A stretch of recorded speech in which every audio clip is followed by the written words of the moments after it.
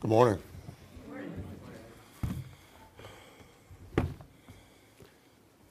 I have a cold. Kathy mentioned to me this morning that I always have a cold when I preach. And I asked her if she thought there was some sort of a connection, like I was allergic to it. And I offered her a alternative explanation that I just preach in the wintertime when it's... So if I have to jump away from the microphone, you'll understand why. This week and next, I'd like to speak to you about biblical fasting. Now, why in the world would I want to go and do a thing like that? The reason is that when I first became a Christian, all the way back when I was 18 years old, almost every explanation that I was ever given with regard to fasting left me saying, wait, what? Can that be true? Theologically, biblically, it was a pain in my neck. As I've heard it expressed here lately, almost all of the various explanations I heard about fasting amounted to a small pebble in my shoe. And for years I was limping around, too lazy to sit down, take my shoe off, and knock the daggone thing out of my boot. I just limped around for years. Well, years ago, as I was reading through the Bible, I began to record in one of the notebooks I keep all the instances of fasting that are mentioned in the Bible, and alongside of it, I would make a note as to what the context implied fasting was for. And as that list became longer and longer, and the picture became more and more clear, I finally got to the point where I said to myself, all right, just do this thing already. So systematically, I studied every passage in the Bible with the words fasts, fasting, fasted, where they occurred, which in the English translations amounts to about 121 occurrences. Now, right off the bat, you can eliminate those occurrences where the English word is used for expressions like to go fast, or to hold fast, or to stand fast, or to be fast asleep, which are different words in the Greek and Hebrew anyway, so they don't count. That narrows it down to 42 passages which have to do with a person deliberately denying himself or herself food. The Hebrew words anah, tsom, tsum, and havath, and the Greek words nestuo and nestia are the only words which signify the voluntary withholding of food from yourself. And I studied the context of those 42 passages and arrived at the conclusions that I'd like to share with you this morning and next week. Now, for full disclosure, what I'm going to review with you is what I would call an original study, in the sense that I've not read one book on fasting, not one. So all the conclusions that I'm going to draw and share with you are my own, which means that if I screwed it up, it's all my own fault. Okay? I've got no one to blame but myself. This week I'd like to discuss with you the 4 things that biblical fasting is not, and the 1 thing that I think biblical fasting is. And next week I'll attempt to prove it to you.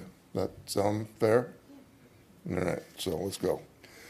First, fasting is not the means by which a Christian acquires spiritual power and authority.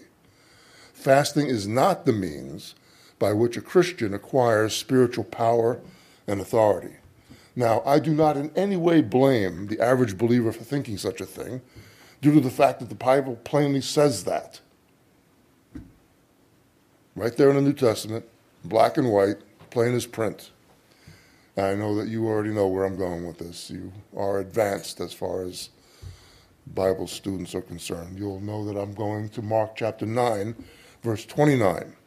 In Mark 9, Jesus had taken Peter, James, and John up on a hill where they witnessed his transfiguration when Moses and Elijah made an appearance.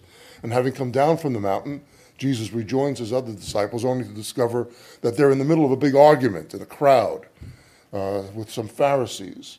Evidently, some guy had brought to them his demon-possessed son, and they couldn't cast the thing out of the kid. And Jesus, mildly annoyed with his disciples' lack of faith, casts the thing out and then retreats into a nearby home with his disciples. And when he's in the house, his disciples ask him, why couldn't we cast that thing out? And this is his reply, and I am reading to you, quoting from the King James Version. It says, "This kind can come forth by nothing but by prayer and fasting." So there it is, black and white. People are reading that, and that's what they think. So what do we do about that? Like I said, I don't blame the average churchgoer for believing that fasting is the means of acquiring spiritual power and authority because they're reading it as it says.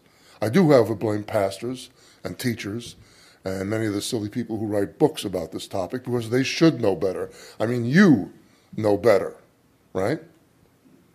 With just the tiniest bit of research, they would know that in the earliest manuscripts, and therefore the most reliable manuscripts, the words "and fasting" do not occur there.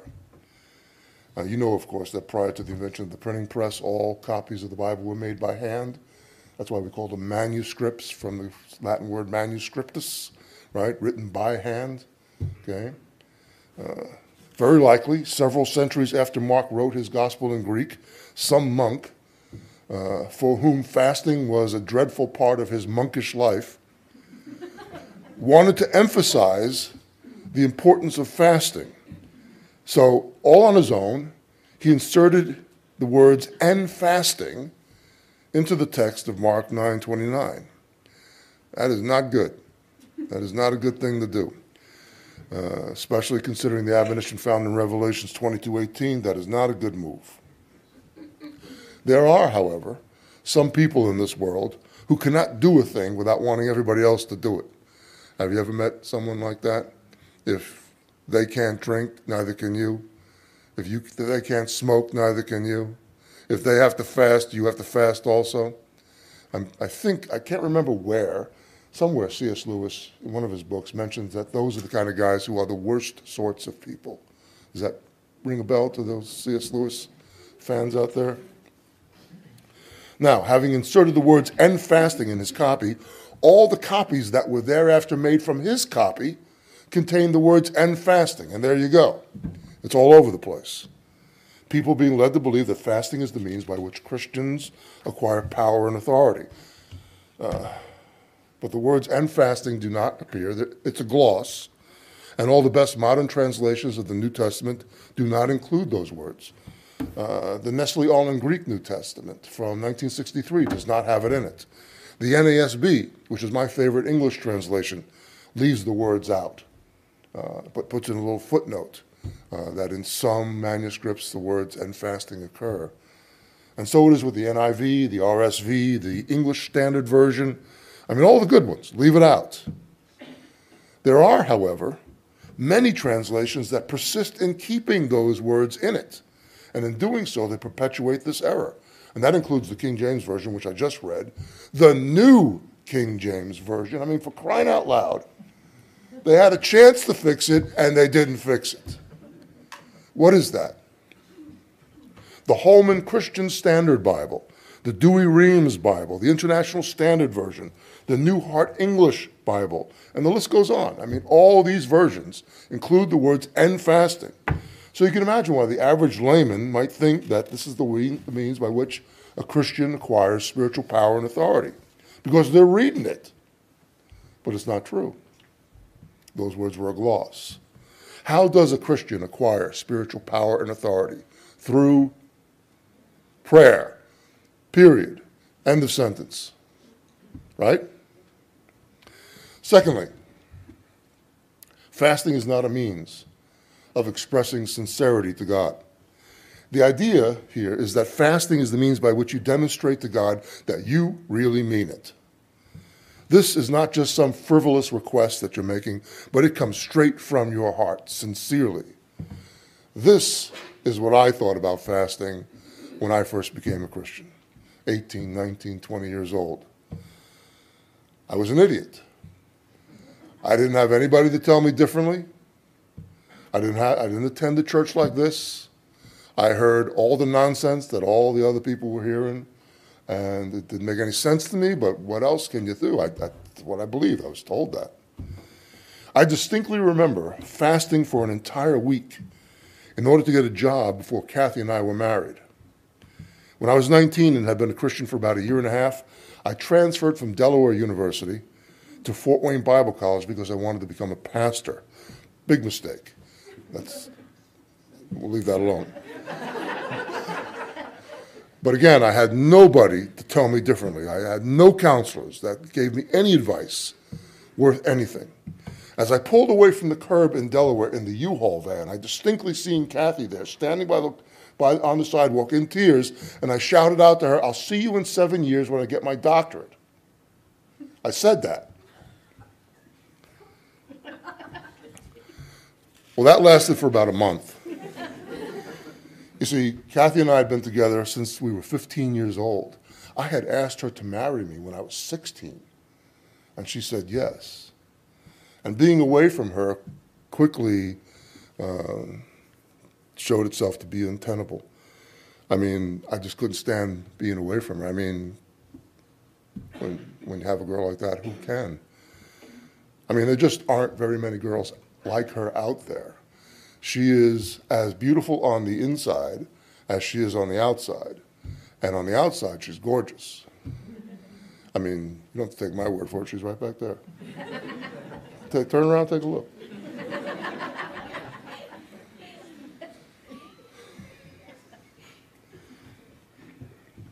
After a month of being separated from her, I said, look, we got to get married now. And to my amazement, she said yes. I was amazed because that was back in the 70s during the Carter Depression. I would call it a depression. During the Carter Depression, when you couldn't get a job to save your life. Most of you aren't old enough to remember that. Those of you who are don't remember it fondly. It was miserable, absolutely miserable. The interest rates, just to give you an idea, the interest rates were over 20%. Could you imagine buying a car with an interest rate of 20%, let alone a home? Having a mortgage, the prime was 21%. I mean, the economy was at a standstill. I was very fortunate to get a job part-time, a very part-time job, stocking shelves at some retail store.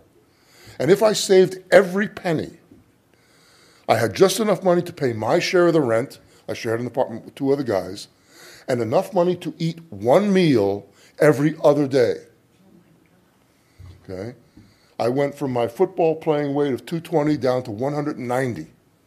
I know that's hard to imagine looking at me now, but that was the case. I was starving to death. And knowing all of that, Kathy said yes. I have no idea how her father refrained from shooting me.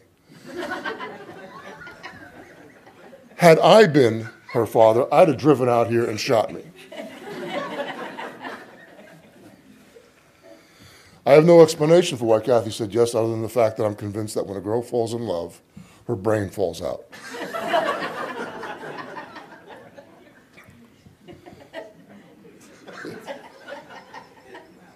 It's true, isn't it?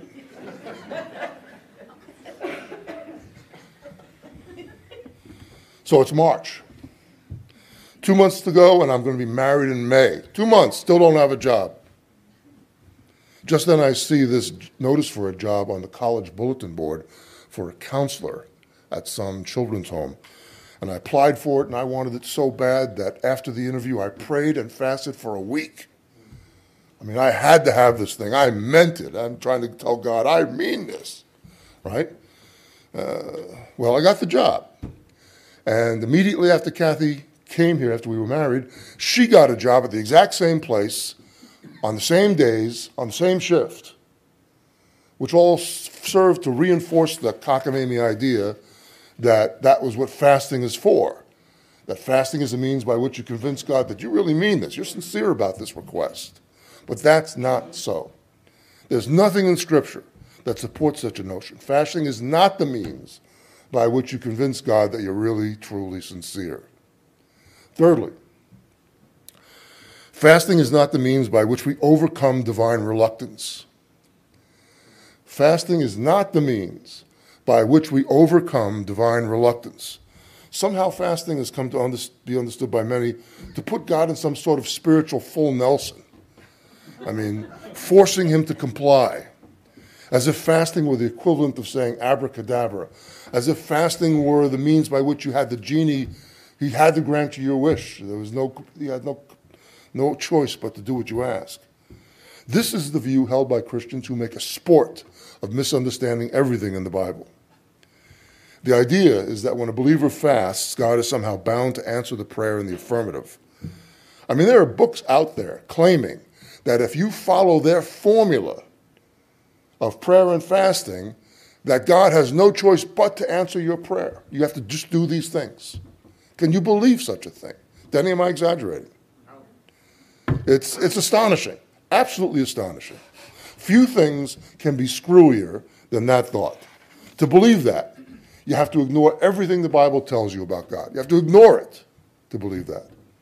Now, I've shared this principle with you before, and I'll share it with you again here because it's really very important. It's something that you guys have got to learn to do yourself.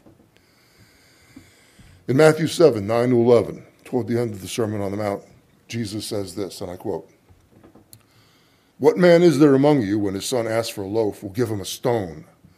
Or if he asks for a fish, he will not give him a snake, will he?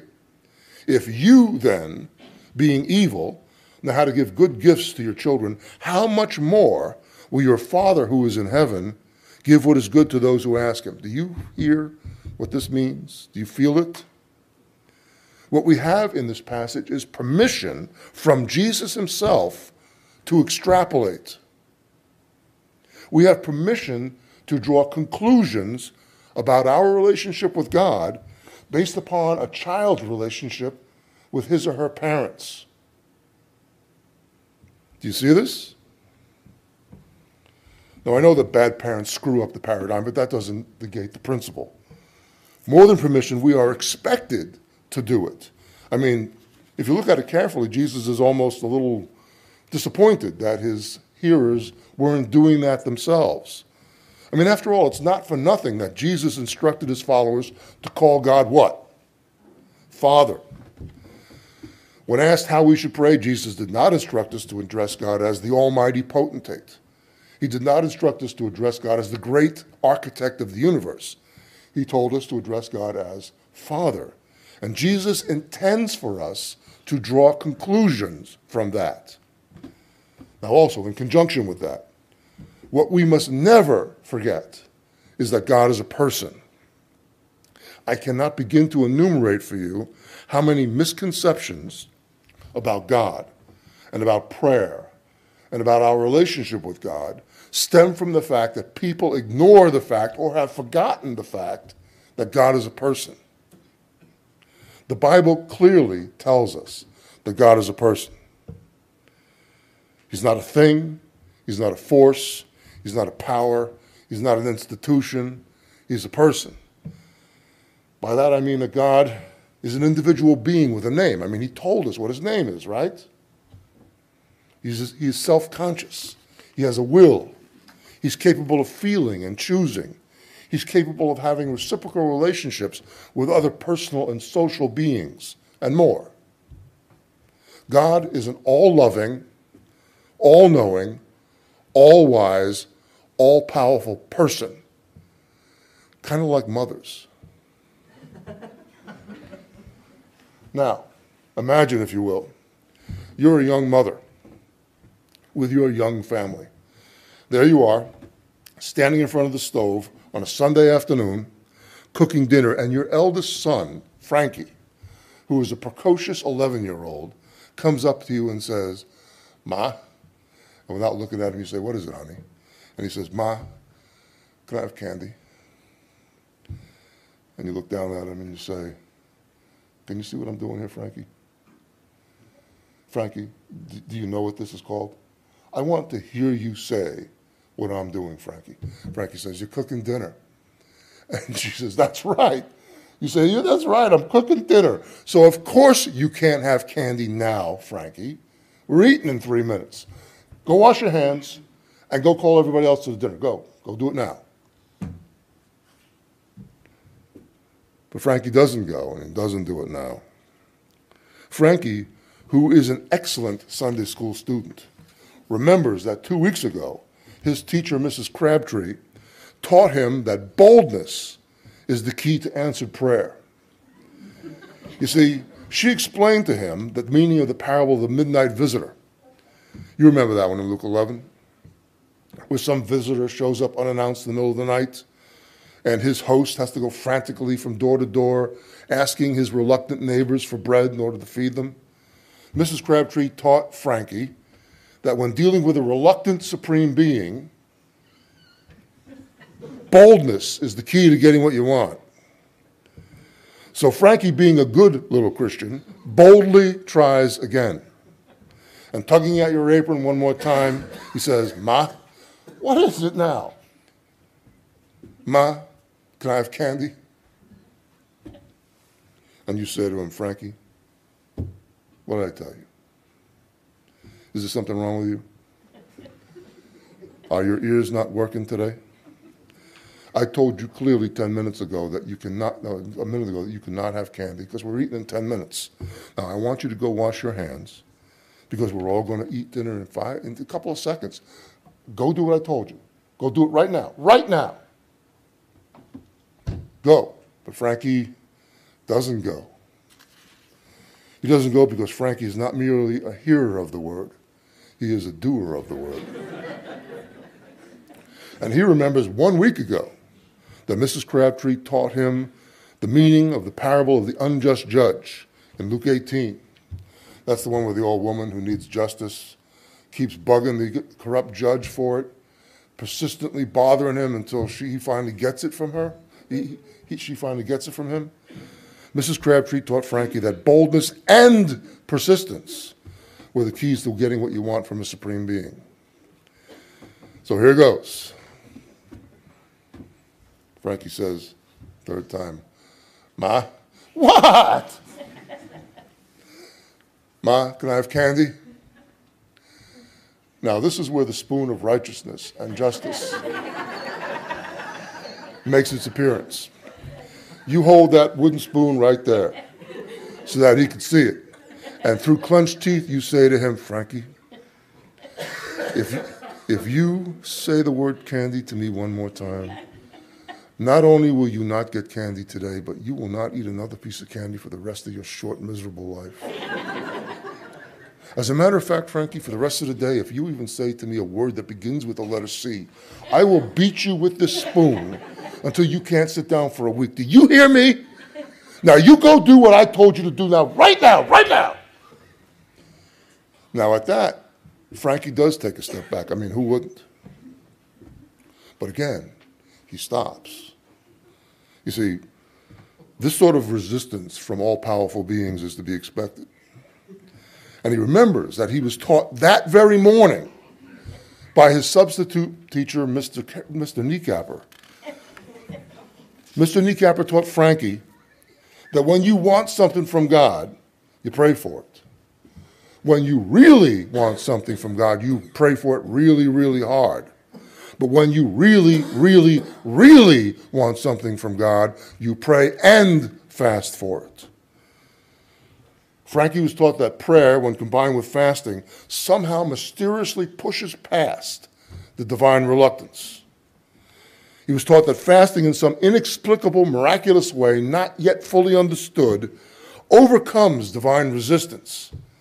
And how else could Mr. Kneecapper say it? It somehow obligates God to answer your prayer in the affirmative. He doesn't know how it works, but it just does. He knows it.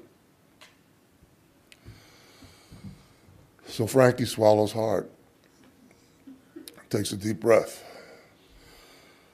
and steps forward one more time. I mean, give the kid some credit, right?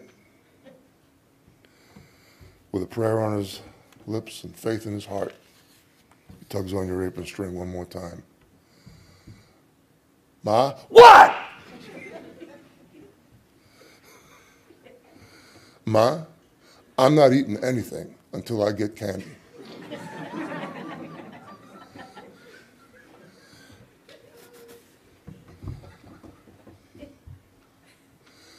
Now, at that moment, Frankie did get something. How many of you think it was candy? You see, Jesus said, and I'm paraphrasing here, if you then, being evil, know how to raise your own kids, what makes you think that your heavenly Father doesn't know how to raise you as his son or daughter? When we lose sight of the fact that God is a person, everything goes kablooey. How else can we explain the notion that's gotten into so many believers' heads that we could do anything that would force God's hand, that we could do anything that would obligate him to give us what we want, that would force him to comply with our desires. God is a person, an all-loving, all-knowing, all-wise person who doesn't change his mind about giving you something or not giving you something because you've chosen to refrain from food. We wouldn't do that as sinful parents. What in the world ever made us think that that's the way it works with him? When viewed in the light of God being a person, virtually every problem that Christians have with prayer instantly disappears, including the silly notion that prayer and fasting somehow obligates God to give you what you want, that it overcomes the divine reluctance. It does not. Fourthly, and this one may be hard to hear, fasting does not serve as a reminder to prayer. Fasting does not serve as a reminder to prayer. Of all the wrong ideas about fasting, this one is the best and the most reasonable. But in my opinion, it's still not the biblical reason why people fast. Why believers fast, rather. The idea is that when an important need arises within a fellowship, say someone is critically ill, all the believers in that fellowship are asked to pray and fast. The explanation given is that when fasting, you'll become hungry, and whenever you become hungry, it reminds you to pray. So having skipped breakfast, your stomach gurgles at 10 a.m., and you say, I've got to pray for this guy. At 11 a.m., you're thinking, man, I am getting really hungry. And again, you're reminded to pray. At lunchtime, someone pops their head into your room and says, let's go grab a bite, and you say, I can't, and you spend the lunch hour in prayer, and on it goes. Instead of eating, you pray. Whenever you're hungry, it reminds you to pray. Now, as I said, that sounds good. That sounds very reasonable. And it is not wrong. But neither is it right. You see, you no more fast in order to feel hungry than you get your hair cut to have shorter hair. Feeling hungry is a natural consequence of not eating. But that's not the reason you do it. Having shorter hair is the natural consequence of having it cut. But it's not the reason you have it cut. The reason a person gets his hair cut is because his wife tells him that he's starting to look like an animal. The reason a person gets his hair cut is because his wife tells him that she's ashamed to be seen with him in public. The reason a person gets his hair cut is because his wife says that when he's sleeping, she's going to go for him with the scissors. That's the reason why a person gets his hair cut. And the same goes for fasting. The reason we fast is not to feel hungry, even if it is to remind us to pray. More than that, simply, there is nothing in the Bible that suggests, even remotely, that the purpose for prayer is to remind us to pray. There is no biblical support for such an explanation.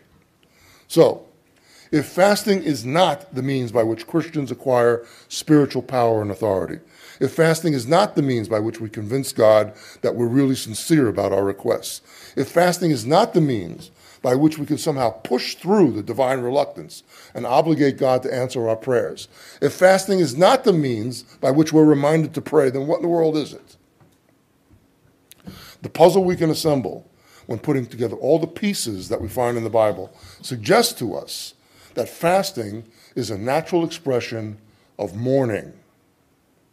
Fasting is a natural manifestation of grief.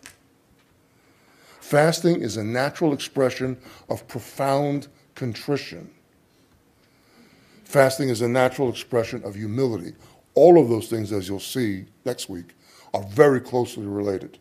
Okay? That's why I said that it's not these four things, it's one thing, and I've just given you 4 words. All of those words are so closely related, I group them into one thing.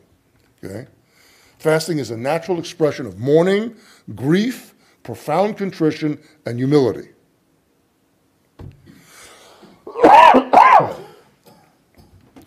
Edwin Yamamuchi notes in his commentary on Nehemiah that, and I quote, "The Sabbath was sanctified not just by the negative cessation of ordinary labor, but by a consecration of that day to joyous gatherings. Fasting and mourning were not to be observed on the Sabbath. In other words, the Sabbath was a time of gladness. So obviously you would never fast because fasting is awful, right? Nobody likes it. If you like it, there's something wrong with you.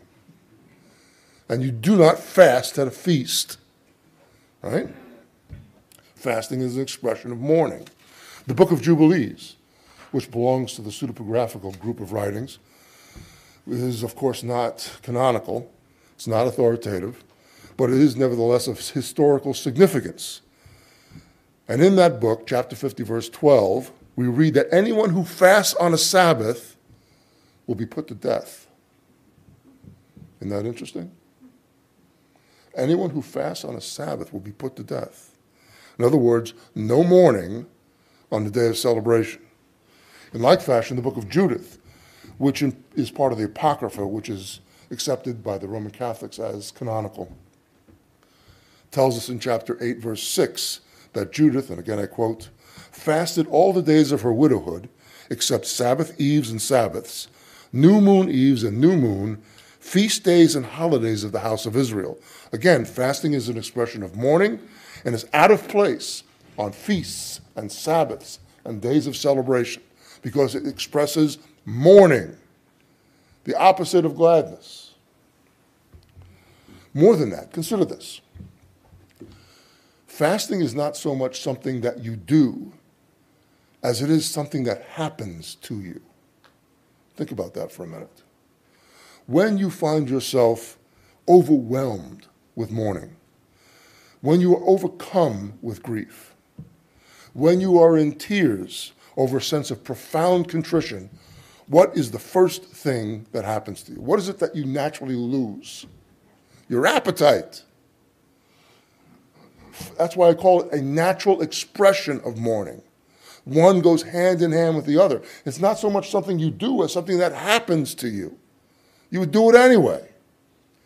It's a natural expression of those emotions. Now, I'll close with this. Allow me to read you something. Years ago, when we as a fellowship were directed to pray and fast for a brother who was seriously ill, the elders distributed an instruction sheet which contained these words.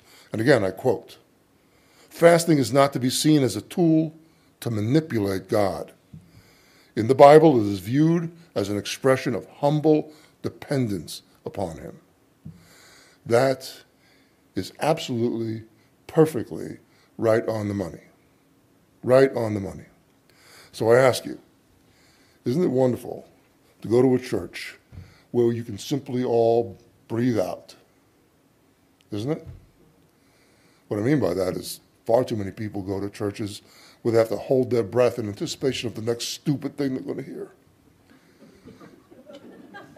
We could just relax and breathe. Now, the elders can't say that. If they said that, they'd be accused of sinful pride. If they said that, they'd be accused of bragging. If they said that, they'd be accused of being puffed up, of being elitists. They can't say that, but I can. I'm not an elder. I'll say what I want. And what I want to say is this. Isn't it wonderful to be part of a church that gets so many things right? Isn't it? Now, I've told you this week what I believe fasting is not and what it is. Next week, I hope to prove it to you. So what I want you to do is to remember to bring a pencil or a pen next week. That's all you got to do. You don't have to read anything. You don't have to study anything. Just bring something to write with. Can you remember that? Okay, I'm going to give you a handout sheet on which you'll make just simple marks. You don't even write words, just marks. Can't get easier than this. I have no faith in you to do anything more than that. Okay? Just make a little mark. All right? I'm done.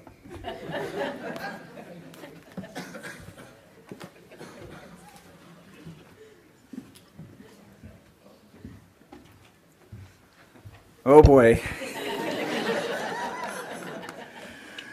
Well, thank you, Ted. We're looking forward to part 2. When Ted told me that his subject was fasting, my first response was, I hope that you can find a case against it because I hate fasting. My history is similar to his in the sense that, excuse me, after I became a Christian, I fasted often for lots of things and all for the wrong reasons. And it was just interesting to hear him talk about that as well. So we have more to learn on this subject. We're looking forward to it. And it's good stuff what we heard this morning. It'll be good stuff next week as well. So let's stand, and I will dismiss you with this short benediction, and then you'll be dismissed. May the grace of the Lord Jesus Christ and the love of God and the fellowship of the Holy Spirit be upon you all. Go in Christ's name, enjoy each other, and serve each other in love. You are dismissed.